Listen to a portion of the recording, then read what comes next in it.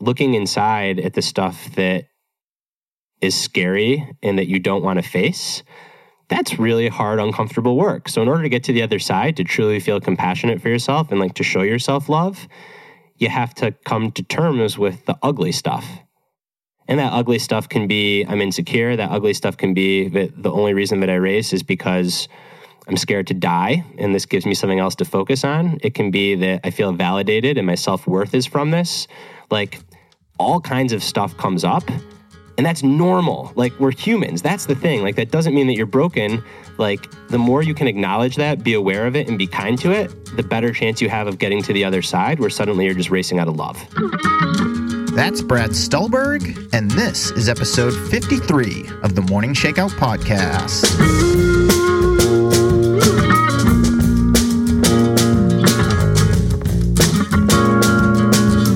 What's up, everybody? Welcome to the Morning Shakeout Podcast. I'm your host, Mario Fraioli, and every week on this show, I bring you conversations with some of the top athletes, coaches, personalities, and behind-the-scenes people in the sport of running.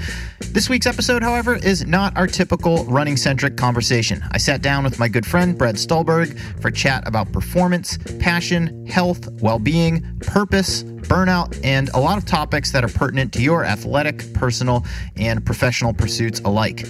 Brad's an expert in this stuff. In addition to coaching executives, entrepreneurs, and athletes in the realm of performance, he writes about these topics regularly as a columnist for Outside Magazine. His work has also appeared in the New York Times, Wired, New York Magazine, Sports Illustrated, Runner's World, and plenty of other places. He's also the best-selling co-author of the book Peak Performance, which explores the science and practice of world-class performance across a number of domains. He and his co-author, Steve Magnus, are about to release their second book. It's called The Passion Paradox, which comes out on March 19th. Quick warning before we dive in, there's a little bit of adult language along with some heavy topics in this episode, just to warn you ahead of time in case the kids are around. All right, let's get right to it with Brad Stulberg.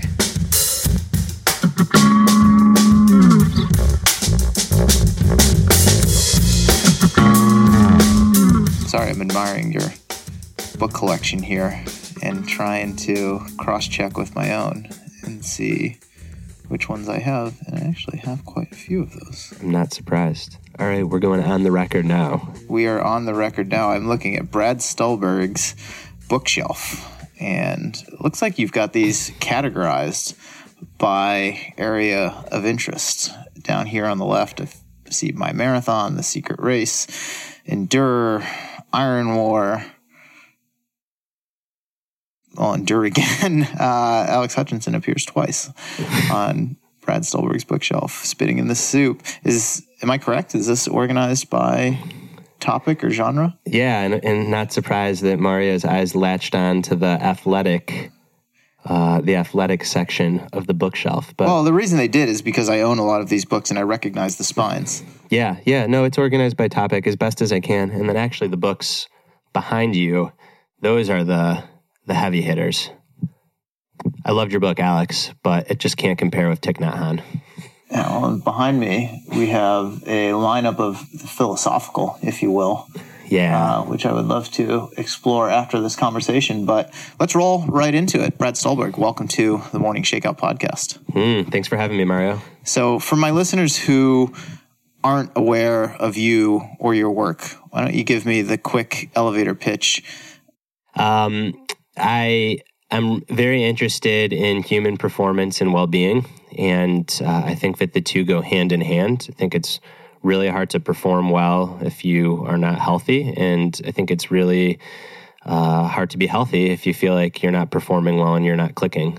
So those are the things that I research and coach on, and I also write about these topics. So I've got a book called Peak Performance that I co-authored with close friend and collaborator Steve Magnus that was released in June.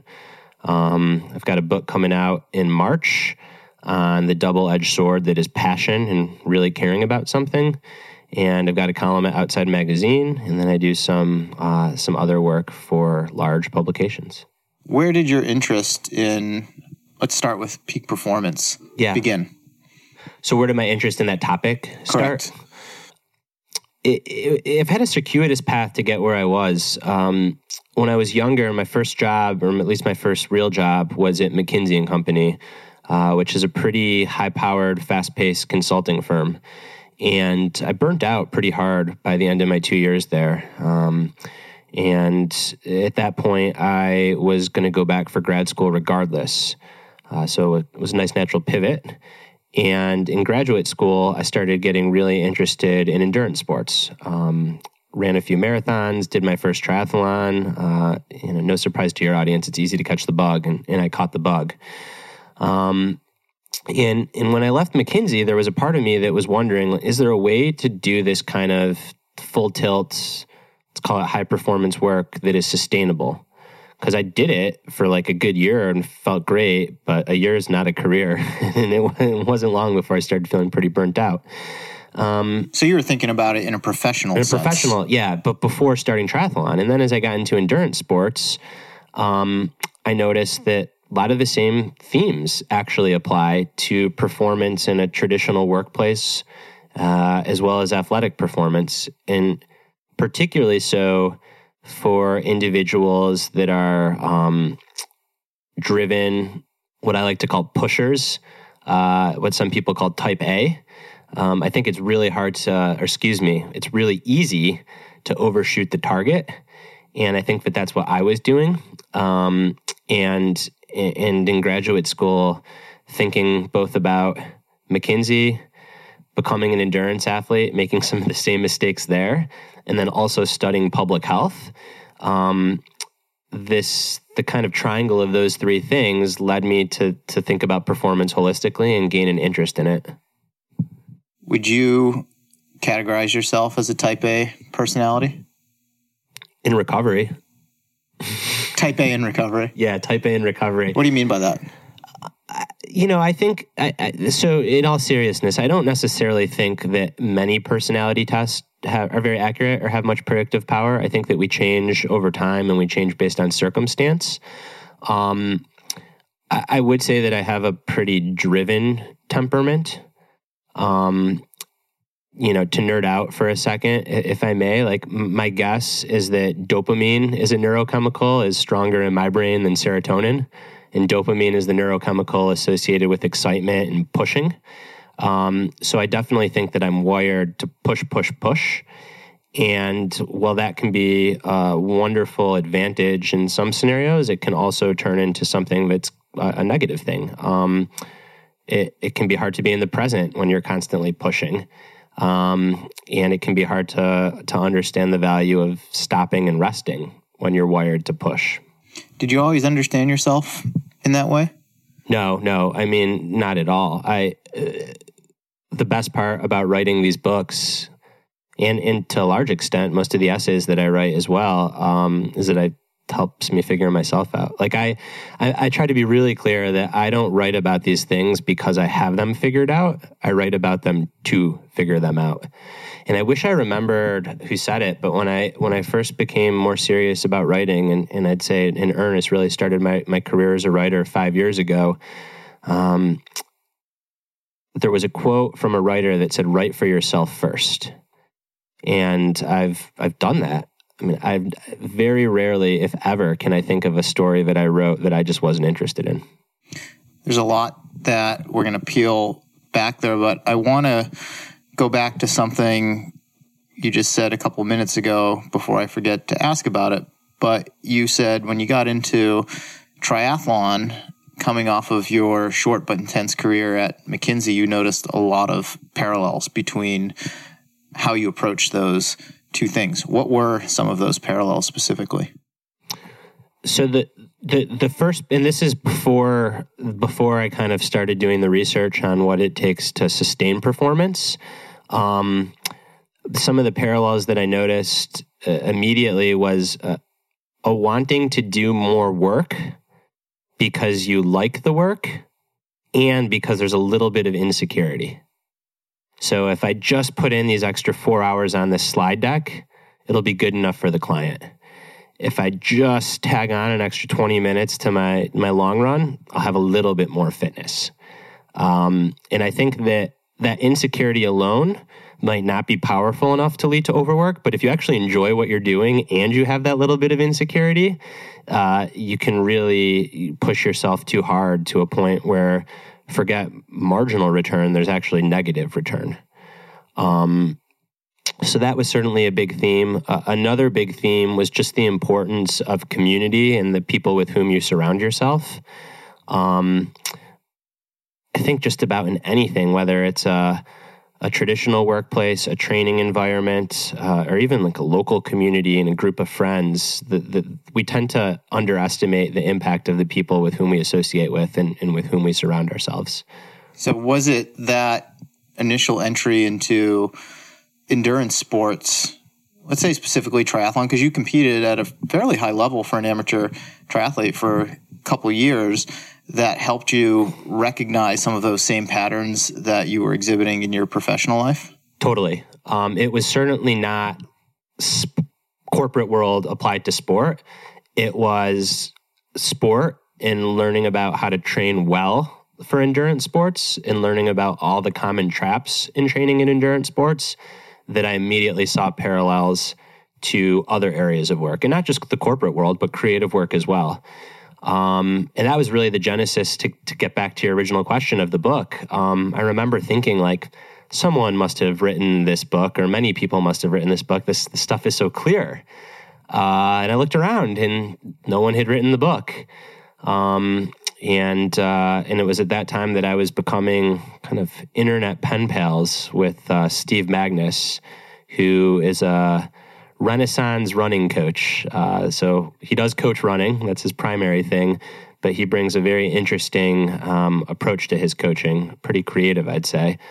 And we were emailing back and forth about this idea that there might be these broad principles of performance. And I remember sharing a book idea with Steve and saying, like, hey, do you think I could write this book? Would anyone read it? Does this make sense to you? And Steve told me that I've been thinking the exact same thing, and here's like 75 pages of notes to prove it. I read the notes. There was a lot of overlap, and at that point, we said rather than work against each other, we should work with each other. Okay. Aside from performance, the other interest that you mentioned was health. Yes. And you went to grad school and studied public health. What spurred that specific interest for you? So when I was at McKinsey, a lot of my work was in healthcare. I worked for a lot of insurance companies and hospitals and in a few physician groups. So at the time, I was much more interested in health policy and healthcare management. It wasn't long once I was at public health school that I realized that health policy and managing a hospital is actually putting a lot of Band-Aids on bigger issues, that if you can get to the underlying cause, you'd save a lot of human suffering and then also a lot of healthcare cost. So my interest started to morph less from how can we design an efficient healthcare system to more how can we impact the root causes of poor health, which are things like physical inactivity, lack of social connection,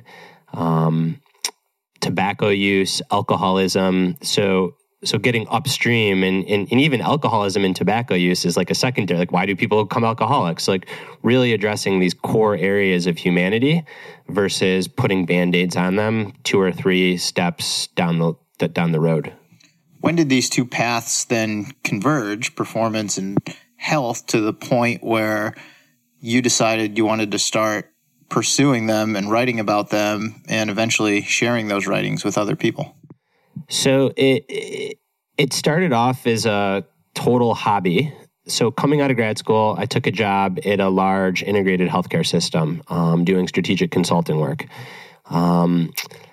This was in 2011, 2012-ish, where everyone that was an endurance athlete had a blog.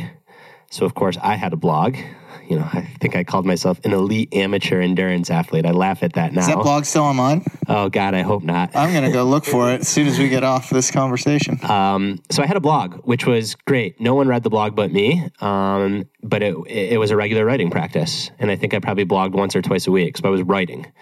Who were you writing for? Myself, this blog. and even then, I think I was writing for myself. Again, I'm terrified to look back and see what the hell I was writing. But I was writing every week, maybe twice a week. But you didn't think anyone was going to read it, or you didn't share it with anyone. It was just the easiest way for you to get this stuff out and down somewhere. I think so. Maybe there was a little bit of like delusional ego that thought that other people would read it and comment and care. But I wasn't so delusional. Like I wasn't submitting these articles to Sports Illustrated or anything. It was very personal.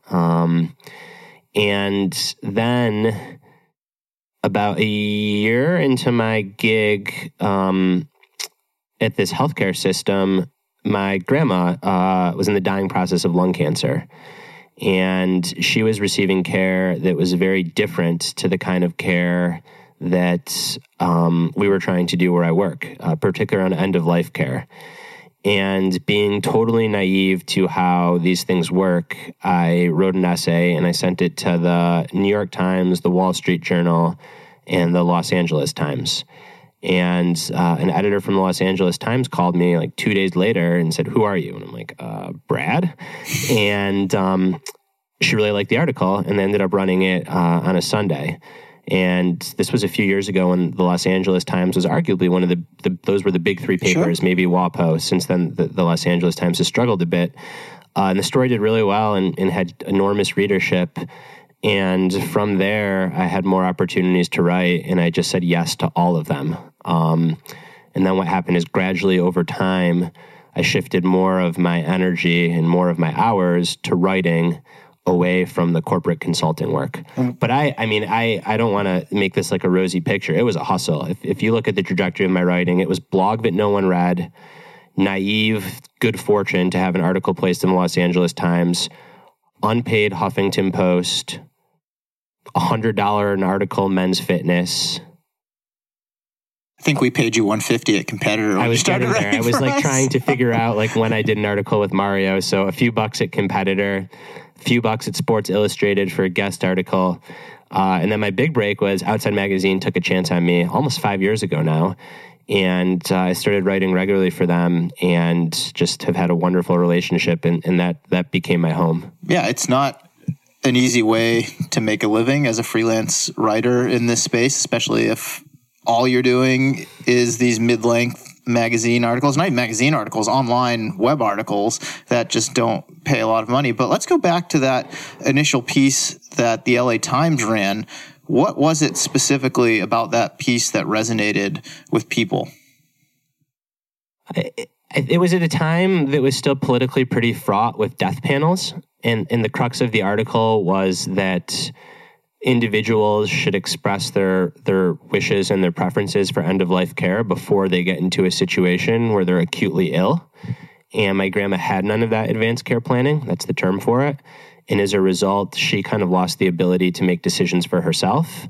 And it led to all kinds of issues. My mom feeling guilt. What should I do? Should we full court press? Should she be in hospice? My mom's sister then disagreeing with my mom. So family tension. So all these things that aren't supposed to happen happened. And I just wrote an article saying like, this is insane. Like, this isn't about death panels. This is about like preventing all kinds of emotional suffering in people. And advanced care planning should be a normal part of healthcare. It shouldn't be looked down upon. If anything, it's empowering. And I think it was just at a cultural moment where there was so much hyperbole around death panels and end-of-life care. I like to think I just wrote a very sane article that I think a lot of people on both sides of the political spectrum read and said, well, wait a minute, like this just makes sense. You touched on dopamine earlier in the conversation. Did you get a little bit of a dopamine hit from that totally. article, the response to it, which spurred even more writing? Totally. I mean, right? Like wanting to do more writing? And I left out something in my background that is maybe important to this story is my route to writing was circuitous, but I've always wanted to be a writer. So I went to undergraduate school at the University of Michigan, and I only applied to 2 other schools. One was Washington University in St. Louis because I was going to go there to play football. And the other was the Medill School of Journalism at Northwestern because I wanted to be a writer. And Medill was my first choice. I was going to walk onto the football team. That was my plan. And I didn't get in. And when you're a 17-year-old kid, you're like, oh, guess I'm not going to be a writer. Then I went and studied like psychology and business. So it was always in the back of your mind. Yeah. I mean, I think at that point, it was not in the back of my mind that I was going to ever be a pro writer. I could have never imagined myself here at age 20 or 22. But at age 17, I would have thought, yep, that's where I'll be. Okay. Take me through your competitive career as a triathlete. As you became more competitive in the sport, what were some of the things that jumped out at you related to performance that were eye-opening? So my career as a triathlete was decent amateur at best. But I'm proud of what I did as a triathlete because, Mario can see me. He's sitting across from me. Like I said, I was a pretty good high school football player. I played slot receiver, tight end, and outside linebacker. My body likes to be around 200 pounds. I'm 5'11". Ironman triathlon, that wasn't what my body was built for. So I went as fast as I could with what I had in an ethical way. The themes that started popping out to me, first and foremost, was this notion that I and so many other triathletes thought that you'd get fitter by training, which is only partially true because you get fitter by training and recovering from that training. And there's all kinds of parallels to the traditional workplace and creative and artistic work there as well. Something else that really stuck out to me was how, and I already mentioned with community and the people with whom you surround yourself, but just how your physical surroundings and the context that you're in can have such a big impact on your performance as an athlete. And again, a big parallel outside of sport there as well. And then the third thing, which at the time didn't pop out to me, but in hindsight was kind of creeping up all along, is the importance of purpose and having some kind of motivation underneath what you do. Ideally, that is not just self-serving and self-centered. I don't think I had that at the beginning of my triathlon career and probably not at the end. And I think when I stopped doing this, it was kind of like, why am I doing this? Like if I'm just doing this to get faster for myself, am I doing it because I'm insecure? Am I doing it because I think qualifying for Kona will somehow make me complete? None of those things are really true. Or at least I didn't believe them to be true. So my ultimate departure from the sport was definitely like enough of injuries and fighting against my body, but also this sense of like, I didn't really feel like I had a strong purpose for doing it. Aside from that last point, what were some of the things that you learned through triathlon that set off a light bulb in your work life that helped you to recognize some of the things that you were struggling with or needed to change? Because we didn't really talk about this yet, but you were really burned out from how hard you were working. Totally. So the first is this notion that is the first chapter of the book. It's called, or the first section of the book, called the growth equation, which is this notion of stress plus rest equals growth. And I think I was totally neglecting the rest part of that equation. Stress. Yeah. More is better. Yeah. And in sport, you stop one rep short. At least if you're wise, you stop one rep short. And I started applying that to my life as a consultant, and I was getting a lot more done and feeling a lot better. And then I started looking at the research and creativity. You never want to go until the well's empty. You want to go until the well is kind of getting close to empty and then stop. So you pick it back up the next day. The importance of sleep and just how our bodies don't grow when we're training. Our bodies grow when we're sleeping. Yet so many athletes cut sleep so they can train more. But that doesn't work. That doesn't help. In the corporate world, same thing. Like sleep is a sacrifice.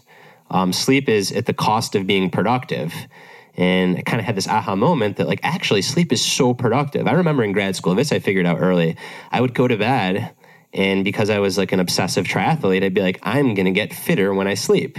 And I'd sleep 9 hours and feel great about it. But then I started doing that in work and feeling really well and performing better. And that ultimately led to this realization that hard should be hard and easy should be easy. And what so many athletes do, what so many creatives do, what so many professionals do is they go kind of hard all the time and never really easy, but they can never really go hard. And over time, you end up getting stuck in this gray area. Yeah, and I see that a lot with athletes that I've worked with or who have consulted with me. You look at what they've been doing, and they're never going that hard, but they're never really going that easy. They're just sort of stuck in the middle, and they've plateaued, and stuck is the operative word there. It's a hard pattern to get out of. And as I was reading you and Steve's book, Peak Performance, I told you this before, I was nodding my head almost the entire time, because a lot of the things that you guys wrote about, I had observed or knew intuitively in my own practice as an athlete and then as a coach, but you had research to back it up and say, well, that's just not a hunch that you had. Like, a lot of these things are actually true about, especially that stop one rep short. I had a coach tell me very early on in my career, you should always finish a workout feeling like you can do another rep if you had to, but you don't. And I actually write that into my athletes training programs now to do that. It was also surprising to me, as you alluded to earlier, that this book didn't exist yet. Yeah, totally. And I think that these things are hard because, especially in this culture where it's more, better, faster, that you feel like you need to give everything your all always. But what you don't realize is if you give everything your all always, by definition, you're not giving everything your all. And the stopping one rep short, it takes a little bit of a leap of faith, whether you're writing, whether you are working in consulting or banking, or you're an attorney, or whether you're a marathoner, because what happens is you get worse before you get better. Because the day that you stop one rep short, or the week that you go to bed a little bit earlier, you're going to get less work done because you're working less. Over months, over years, certainly over career, you get so much more done and of such a higher quality. So it's like you have to get over the myopic viewpoint of, like my performance is going to suffer a little bit because I'm going to be doing less. But over the long haul, it's going to be better, richer, more nourishing.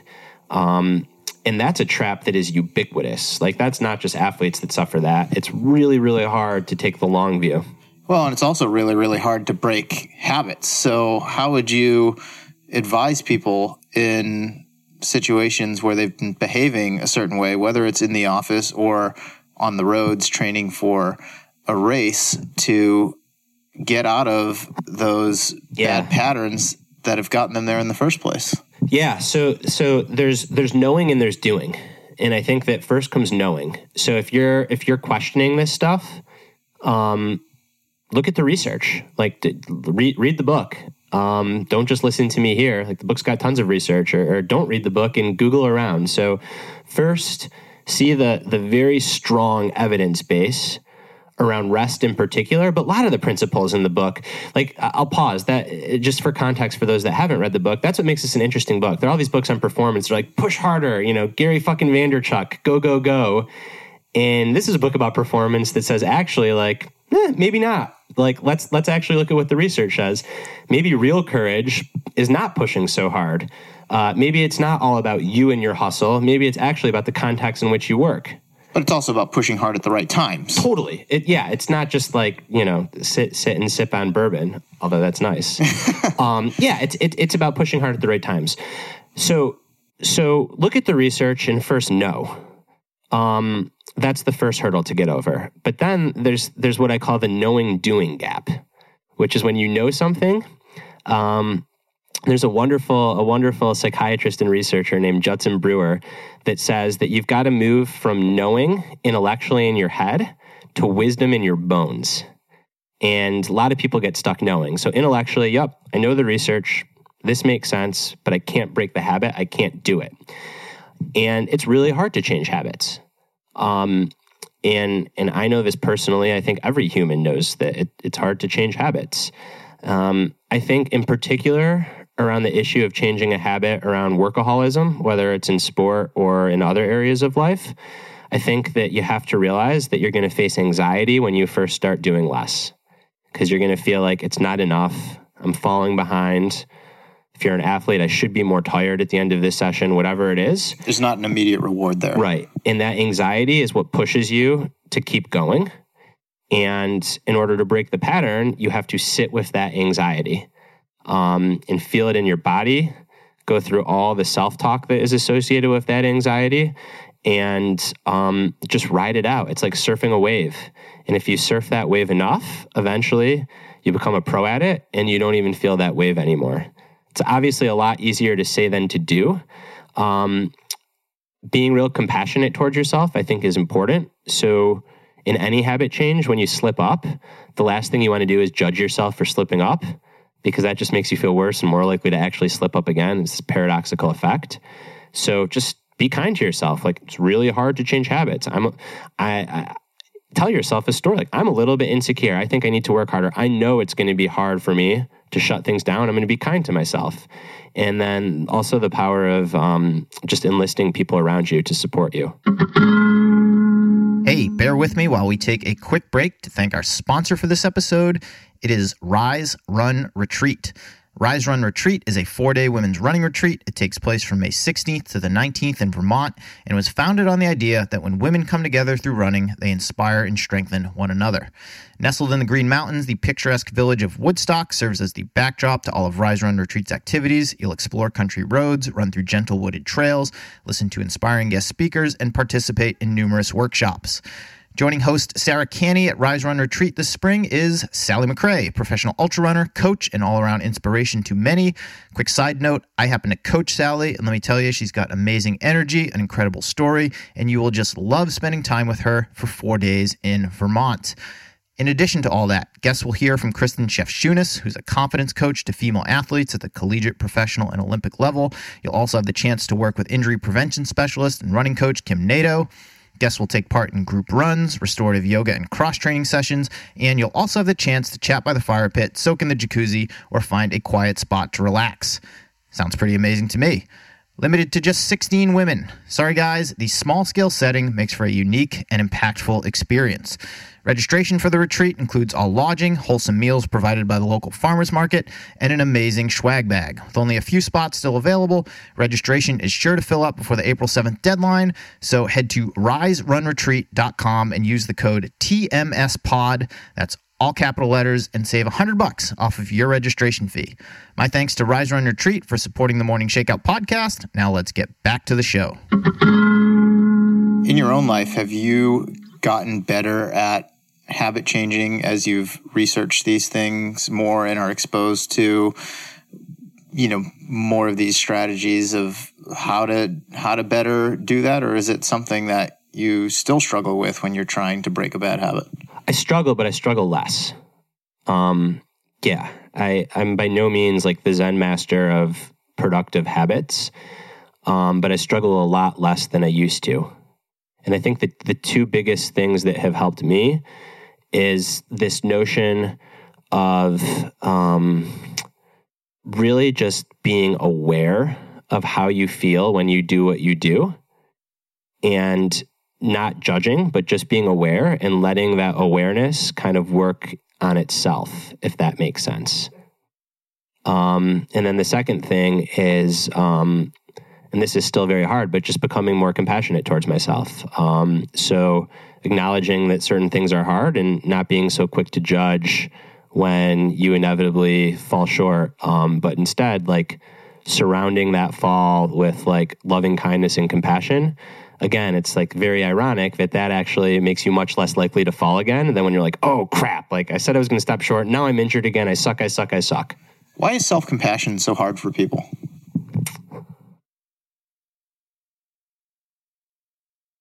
I don't know. I think that a lot of it is just that self-compassion requires slowing down and looking inward and being honest with how you feel. And culturally, that is not the default option. It can feel like swimming upstream. And I think self-compassion, so the word compassion comes from suffering, right? Passio is to suffer. And compassion is actually to suffer together. So you show compassion for someone else, you suffer together. Self-compassion is compassion for your suffering. But that requires facing your suffering and like looking inside at the stuff that is scary and that you don't want to face.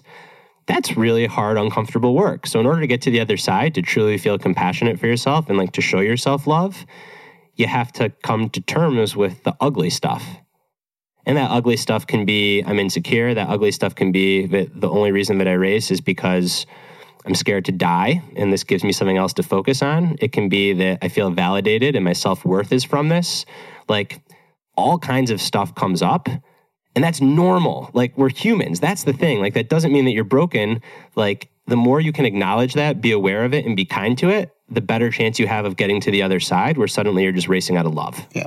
And I think your point about slowing down is huge and obvious to me, especially in today's society where we are accessible all the time. The pace of work, the pace of life, the pace of everything has been accelerated to the nth degree. And we feel like if we slow down, we're going to get left behind. But it's an integral step in certainly that self-compassion that you talked about, but just overall awareness of what's going on at any given time. And I know for you, meditation's a big part of your daily practice. Are you still meditating twice a day? I try to meditate twice a day. I've now got an 11-month-old, so the afternoon sessions are harder because we pick them up from daycare, and oftentimes like the awareness is just being fully present with him. But yeah, I meditate every morning and probably 50% of the evenings. And for you, how has that meditation practice helped you to become more aware, helped you to slow down what's going on in your life so that you can tackle the rest of your day?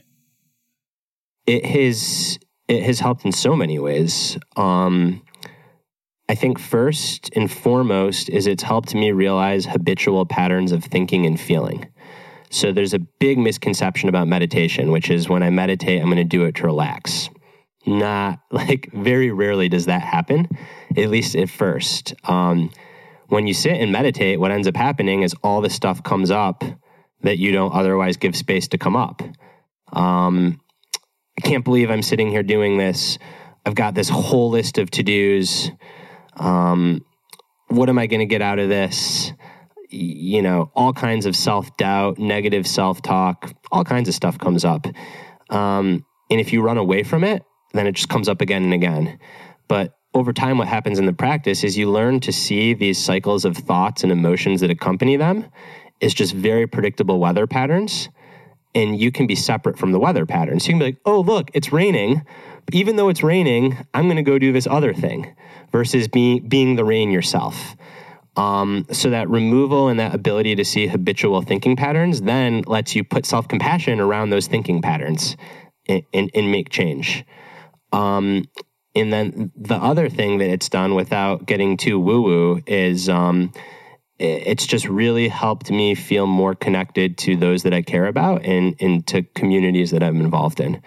And that's something that, like, again, without, I write about science without trying to sound so woo-woo, like you just kind of have to do it and see it for yourself. And not everyone has that experience.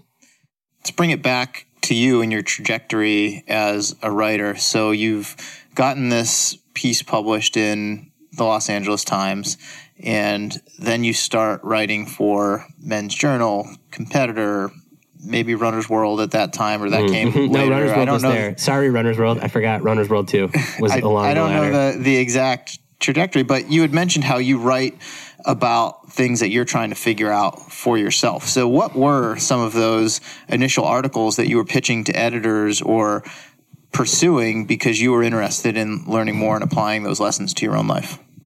At first, it was a lot. The focus was mainly on athletics in particular. So it was how to get faster at endurance sports. Over time, it morphed into more of what I would call like holistic life performance. So certainly applicable to sport, but also outside of sport. And Outside Magazine has been a wonderful home for this because my column there has evolved so much. And to an extent, the magazine has evolved with it, at least in this particular vertical, where there are times when I write a story for Outside that is every bit as applicable to parenting as it is to racing.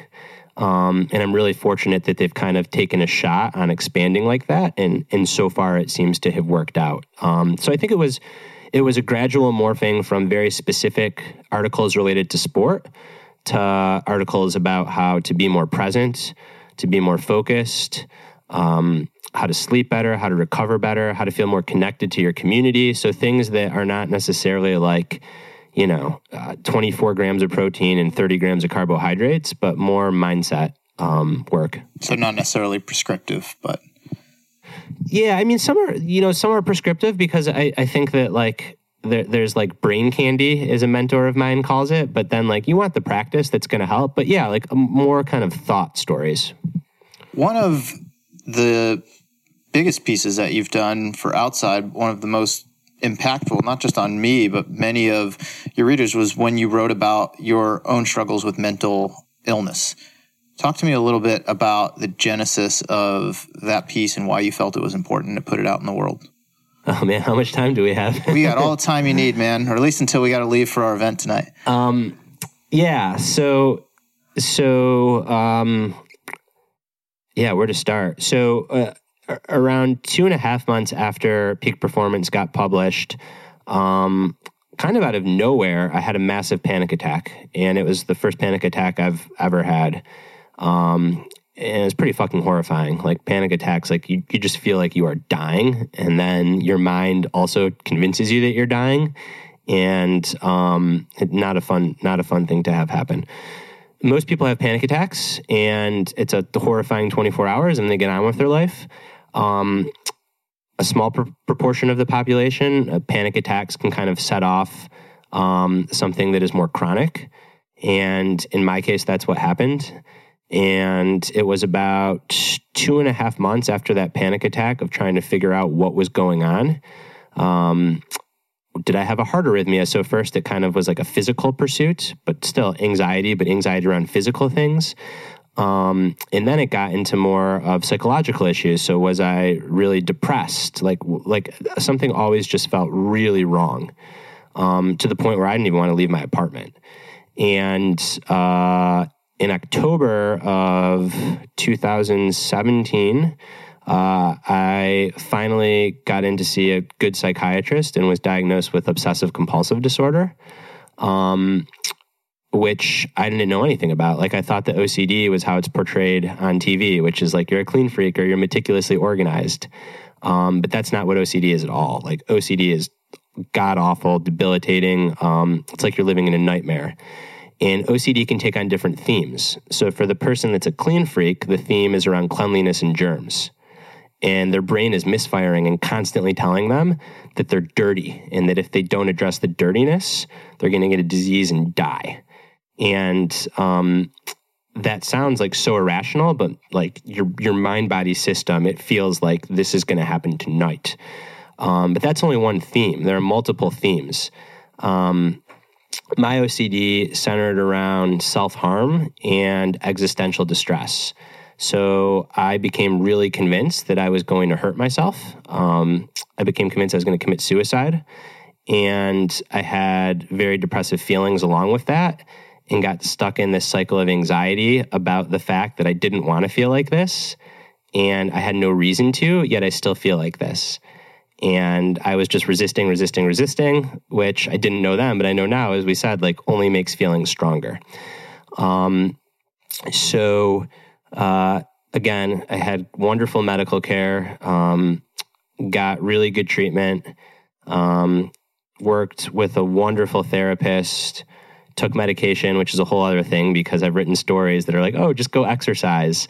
But I had no idea what it was like, what severe OCD is actually like. Sometimes or anxiety exercise or depression isn't enough. Exactly.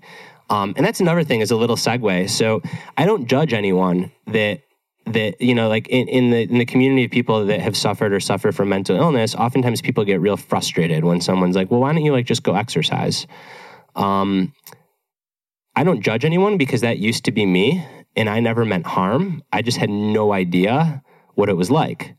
Like, I thought that being sad was breaking up with a college girlfriend that I thought I might marry. Like, that was devastating. That was the most depressing thing that happened to me. Exercise helped a lot. I felt better. I didn't understand that like clinical depression is a whole different universe from that kind of sadness.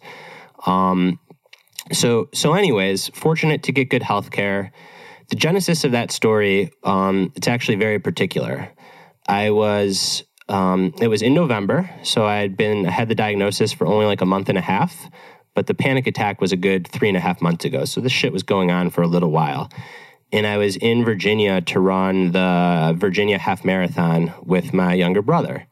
And it was supposed to be like a celebratory vacation trip for kind of to put an end on my competitive running for the year. And he was finishing up a really hard year of medical school. And it was just an awful time. Like the OCD, that was like one of the worst periods, period. And on that trip, I got 3 emails from young people who had read my book saying, "Hey, Brad, this book's awesome. Like, I'm 24. Like, how can I be like you? Or like, how do you have it all figured out?" And the amount of cognitive dissonance and distress that I felt when I got those emails was almost worse than like the OCD thought cycle itself. And I remember thinking, like, I just can't do this anymore. So I either need to stop writing about this stuff, which was very appealing at the time, or I need to somehow like close this gap, because like the amount of distress that it's causing to have a public image as the performance guru, but privately like not be able to get through a freaking day. That was not working for me. So I eventually decided, and this was like in conversation with my therapist and my wife, that I wanted to write about the experience, and just write about it in a no holds bar way. And I went to my editor at Outside, who I love. His name's Matt Skenazy. He's a great guy. And we talked about it and we said, okay, like, let's do it. So I wrote the story. And was the actual writing of the story for you cathartic at all? Terrifying. Yeah. Okay. Take me through that. I mean, maybe at times it was cathartic, but I'd say the predominant emotion was scary. Not so much at all, actually, because I worried what other people would think. I kind of like am known not to really give a shit about what other people think of me. Were you worried that you would regress at all? Yeah. So I was worried, and this is like part of like the anxious, obsessive mind, is I was worried that by writing about it, it was like I was exerting control over it. Like, oh, I'm this writer that now has you figured out, so I can write about it. And then it would like come back with a vengeance. It actually turned out to be a really helpful part of my recovery and my treatment, because the way that you treat OCD and many anxiety disorders is you do the thing that makes you anxious. You face it, yeah. Yeah, so my therapist is like, great, like, you think this is going to make it work? Like, write your heart out. Or, excuse me, make it worse, write your heart out. Yeah, so I wrote about it, and then I got beautiful advice from my co-author, Steve, not obviously on that story, but on the book, who's become a good friend and who's been through some stuff in his own life. And he warned me, and he said, when the story comes out, he saw an early version. He's like, this is the best thing you've ever written. When this comes out, it's going to go crazy. People are going to read it. They're going to say that you're a hero. Like, you might even save some lives. And you're going to feel like you're on cloud 9. That dopamine hit. Don't let that fake you out. Like, you haven't conquered this thing. And thank God he told me that, because I was prepared. Like, the story came out. I was on top of the world for like a week. It still warms my heart that like all that stuff happened. People reached out to me that like had suicidal ideation and were scared to admit it. And they're like, oh my God, I have OCD. And they got diagnosis, they got treatment. So like really great stuff. And then I remember like 2 weeks later, like having a day where I was just stuck in OCD world. And it wasn't easy, but I'm like, oh yeah, Steve told me this would happen. What amazing foresight. Yeah. He's a beautiful person, a wonderful friend. Looking back prior to your panic attack, is there anything that jumps out at you or your therapist that makes sense in retrospect to what led up to that moment and that spiraling of events? So this is tricky. A big part of recovery from OCD is not always needing the answer and not having things tied up in compelling narratives, which is my job, is to write compelling narratives. That's why I asked. So it's pretty hard to accept that still. So there was a part of me in therapy that really wanted to dig and try to figure out like what the impetus might have been, or if there was like a spark that set this off.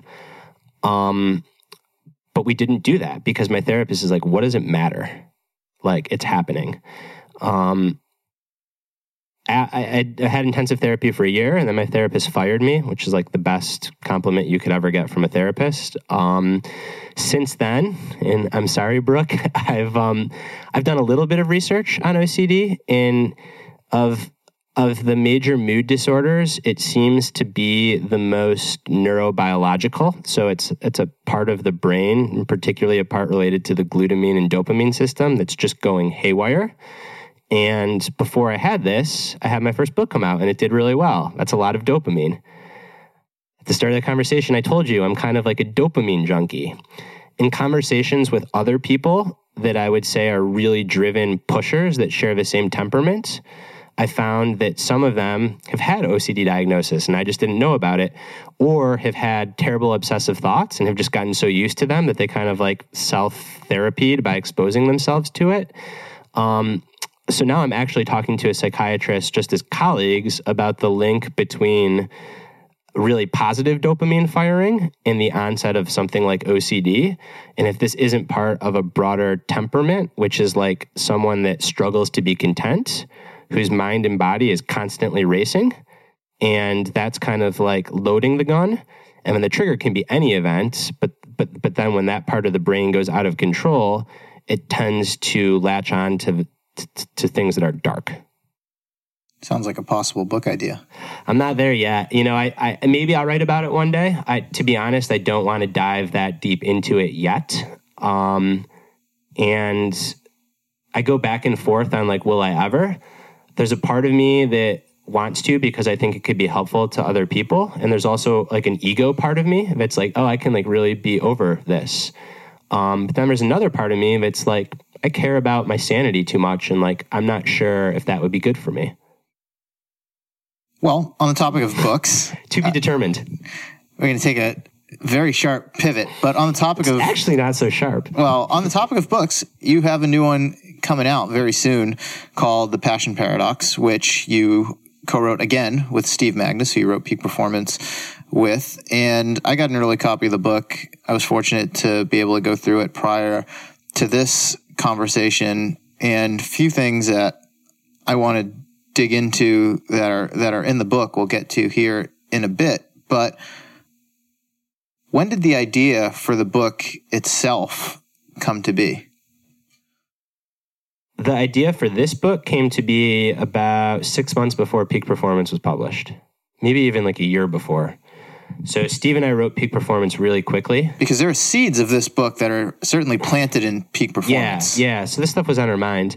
We wrote the manuscript for Peak Performance really quickly, and our editor at the time just had a huge backlog and was supposed to get us edits and was unable to because of the backlog. So Steve and I were in person together for like 2 by 2 weeks when we thought we'd be going through edits, and we just had nothing to do.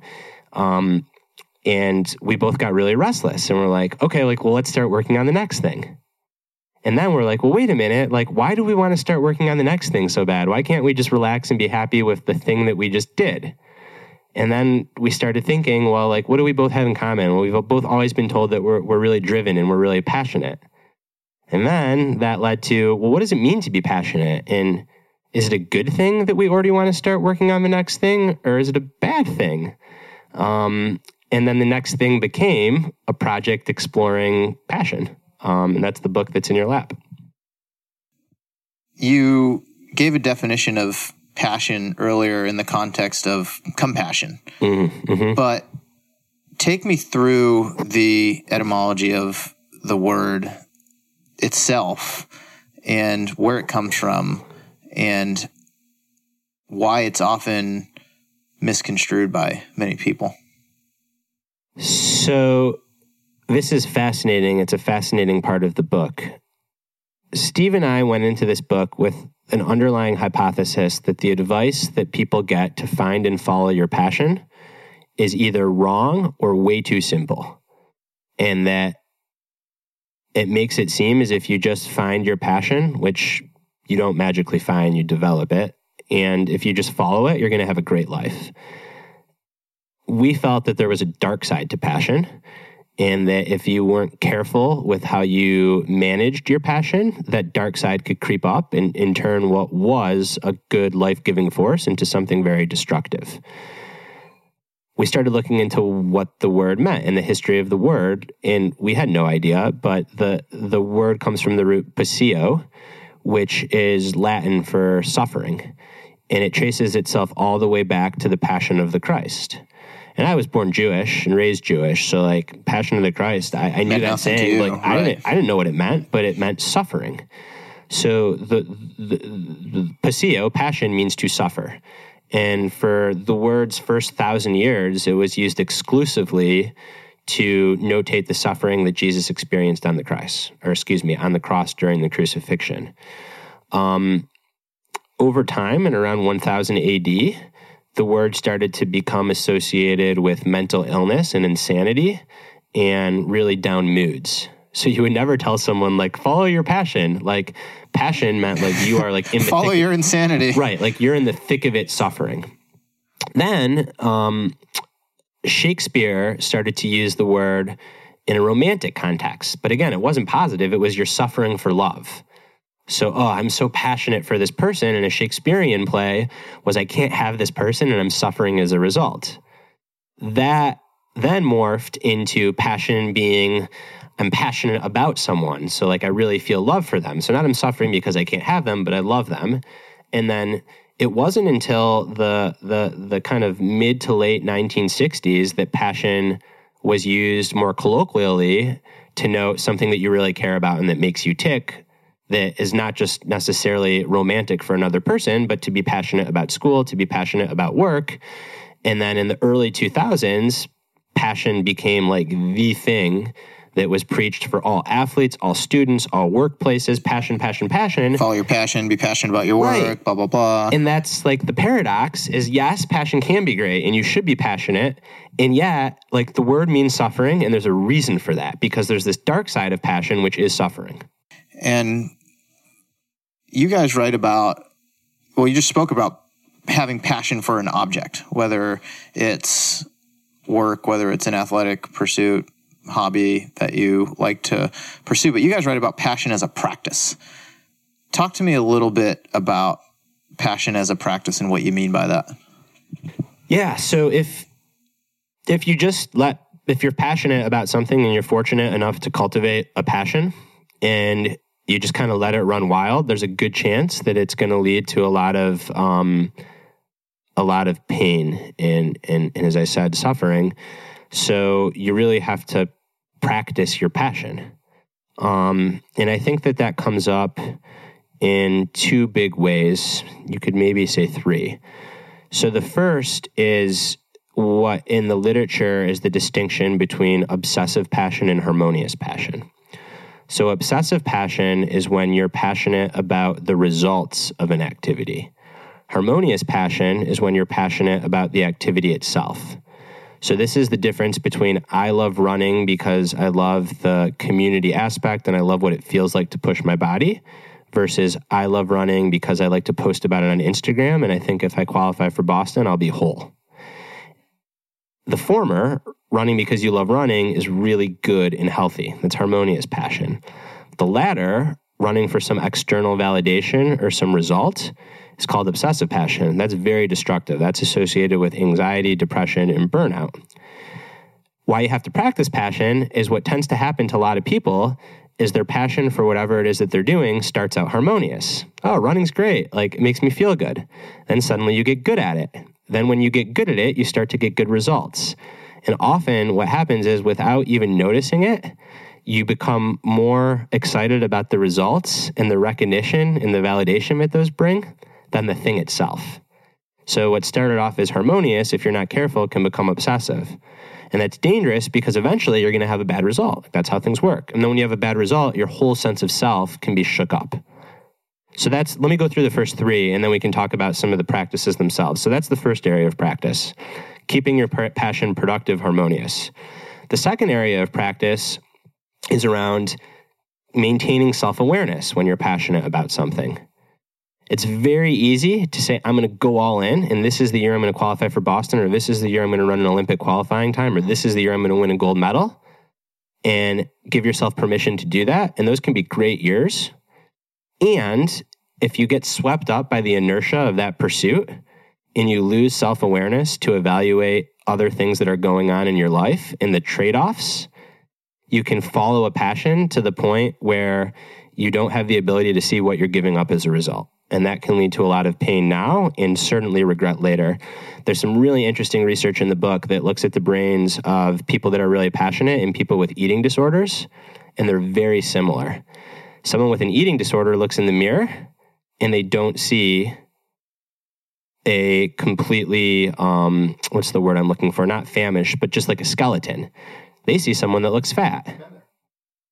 An entrepreneur looks in the mirror. They don't see a 99.9% chance that their company is going to fail. They see their company succeeding. So being really passionate, like what is thinking you're going to win an Olympic gold medal if not delusional? Probabilistically, it's certainly delusional. So there's this connection between being passionate and becoming delusional. And it's really important to maintain some self-awareness. And then the third area of practice is around moving on from a passion and how hard it can be to retire if you're really passionate about your work, or if you get injured and you have to stop a sport. So sorry, that was a lot. No, it's quite all right. It was great. You mentioned this delusional element. I'd also say it sounds like there's an addictive element in there as well. Are those two things closely related? Yeah, they are. There's some really neat neuroscience as well as psychology on the relationship between addiction and passion. It is not just a coincidence that so many ultra runners are in recovery. It's kind of trading one very unhealthy addiction for another addiction that can actually be pretty healthy. And is one, well, I guess on some level, one is better than the other, but those same people still have to be careful about their new addiction. Yeah, I mean, I think so. I think that a definition that we use in the book and we discuss is so long as you have the power to choose, you're okay. So if you can choose, I'm going to run because I'm making the choice to run, that's okay. If you're running because you feel like you have to, that's where things can get a little bit dicey. A few more things we're going to hit on before we wrap up because we have to in a few minutes here, but I want to live a balanced life, Brad. Why is that a bad idea? Well, do you live a balanced life? No. Okay. Well, I mean... But I want to. Yeah, but no, you don't. I don't think that you do. I'm just playing devil's advocate. Yeah, no, here. I know. We're good buddies. Well, I think it's easy. So, like, let me cross-question you, and at the same time, the audience can follow along. So, and before you answer, kind of think about it to let the audience think about it. Think about the 3 to 4 times in your life when you felt most alive. Do you want me to name those things for you? Yeah. Okay. I felt pretty alive the other day when I was on the top of Mount Tam all by myself in the snow, just running around freely. That's fresh in my mind. So that's a recent example. But I mean like in the course of your whole life. Maybe that was a hell of a day on Mount Tam, but... Yeah, it was a heck of a day on Mount Tam. But in my whole life, I don't know that I'm equipped to answer that question right now. We might be here for the next hour as I'm thinking through when that was. But I'm sure one of those moments was while doing something athletic in competition. I would say one of those moments was probably out doing who knows what with good friends of mine, where you lose track of time and you're just in that. You're just really in that moment. I can't think specifically what those are off the top of my head, but those are general examples of and were times you balanced during those periods? How do you mean? Like, Did you feel like everything in your life was like in equal proportions? No, because I think in those moments, you were so in that moment that everything else kind of falls out of balance. Right. Exactly. So in the reporting for this book, I asked so many people to tell me about the times that you felt most alive. And there were a few big themes. One was really pushing for something personally. So starting a company, training to compete at a world championship level. Another theme was love. So being a new parent, falling in love with someone. And then a third big theme was being involved in some kind of greater cause or movement. During all of these periods, people reported being terribly unbalanced. When you're training for the Olympics, it's all that you're doing. It's all you can think about. Anyone knows that falling in love is like a total vortex. Like the object of your affection is often the only thing on your mind. Being a new parent certainly is not a time of balance. And then being a part of an advocacy campaign or a political campaign, those are not balanced times. So the times when people feel most alive tend to be when they're not balanced, but when they're going all in, fully present for something that matters to them. So I think that balance is not the goal. I think the goal is actually to find those things that make you tick. And this is so important, to maintain self-awareness so you can pivot away from that thing and at least protect the choice to pivot away from that thing when you need to. So balance is a myth. Yeah, I think there's a chapter in the book called Balance is an Illusion. Okay. At least the way that it's talked about in the pop culture. Because like I hear balance and I'm like, wake up, get the kids ready for school, drive the kids to school, do my perfect workout, work a 9 to 5, come home, maybe go to happy hour, have a drink, watch a TV show, go to bed, rinse and repeat. And A, to me, that sounds a little bit more like going through the motions than balance. Mm-hmm. B, very few people can do that and be happy. And C, like people, and I shouldn't say that because it sounds judgmental. I'm values neutral. Some people that can do that and be happy, I envy. Wouldn't that be nice? Just like be content. But for people that can't, trying to force that on yourself is dangerous.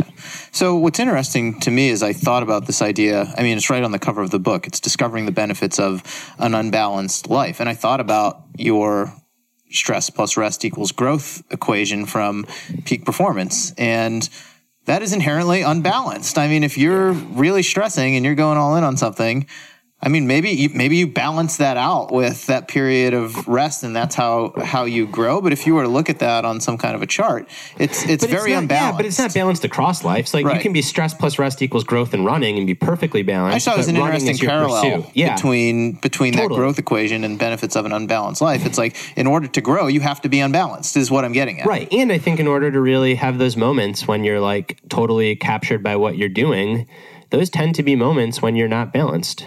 Someone that's become a close friend is, and I think she's been a guest on your podcast, Shalane Flanagan. Yes. Who's one of the best American distance runners to ever live. And this is something that we've talked about a lot, that at first she'd kind of judge herself for being unbalanced because she'd be like, oh, like I'm doing all this running, I'm not paying attention to family, friends, whatever.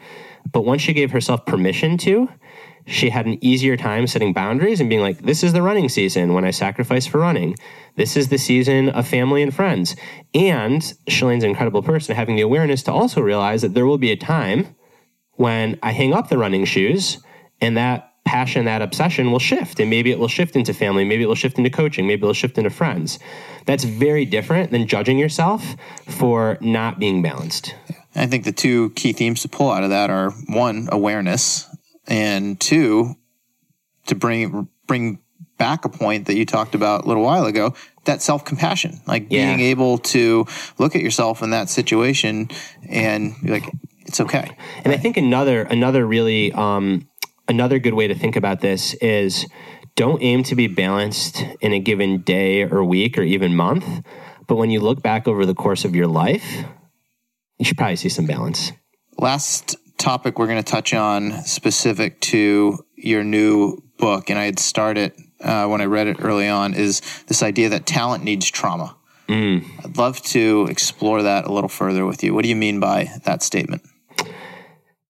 So that statement is not my statement. That's a statement in the talent development body of research, and it comes from work that suggests that individuals who go on to perform at an elite level at whatever it is that they do disproportionately report having some kind of childhood trauma. That childhood trauma can be quite severe. So think a parent in prison, or the death of a parent early on, or some kind of abuse. But that trauma can also be not so severe. It can be as simple as being bullied in school.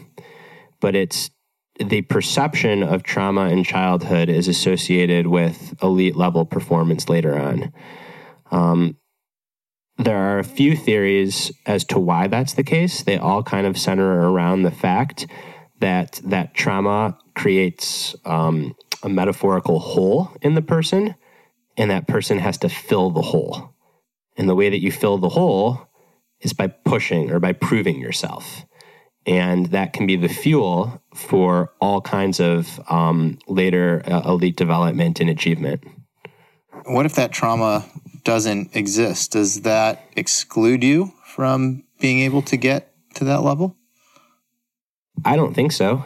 I think, like I said, it's not causal, right? There's an association and it's a disproportionate linkage, but surely there are people that get to that level that don't have trauma. Mm-hmm. And going back to something I said earlier, I think that trauma or anger or insecurity as fuel can work really well. But I think ultimately, like, the best kind of fuel is love. Like, if you're doing something out of love, that's, to me, when you have the best chance of like really hitting the zone and then staying in the zone, not just for a race or two or for a corporate season, but for years. I think oftentimes what happens is there's some kind of trauma or insecurity that's fuel. And then at a certain point, that fuel kind of burns out, and that's not enough, or it doesn't feel right. And then people either stop, or they kind of look deeply at that and they realize that fuel is not healthy, and they give themselves that compassion, and they actually cultivate some love around what they're doing. And then that becomes what keeps them at that level, or even takes them to the next level. You see this all the time with athletes. Like athletes that either come so close to a medal and then burn out, or achieve a medal, they finally say, oh, I got that off my shoulders. Now I'm doing this out of love. And then they're just happier and they perform better. I think whatever it is, what it comes down to is how you end up channeling it. Yeah, totally. And again, like these are all in gradations. So it's, if you're wired to be like super driven, it's a million times better, even if you're doing it out of insecurity, to run marathons than to be an alcoholic. What's better than, so it's like a stepwise progression. Maybe you start as an alcoholic, then you become addicted to marathons because it fills the hole, but then eventually you run out of love. That's like kind of working your way up the whole progression, but that can take a lifetime. Like that's really hard work. And doing something like sport to fill a hole is a lot healthier than filling it elsewhere. I think that's a great place to wrap up this conversation. Thank you for the past hour. Thank you, Mario. It's been super fun. Yeah, really enjoyed getting to talk to you about these things. All right, that's a wrap on this week's show. Hope you enjoyed this most recent episode of the Morning Shakeout podcast. Thank you so much for listening in. I'd love your feedback. You can send it to me on Twitter. I'm at Mario Fraioli, or you can go to your podcast app that you're listening to this on and leave a rating and a review. That helps new listeners to discover the show. Only takes a minute, and it is the easiest way to show your support. My thanks to Rise Run Retreat for sponsoring this episode of the podcast. Rise Run Retreat is a 4-day women's running retreat that takes place from May 16th to the 19th in Vermont, and was founded on the idea that when women come together through running, they inspire and strengthen one another.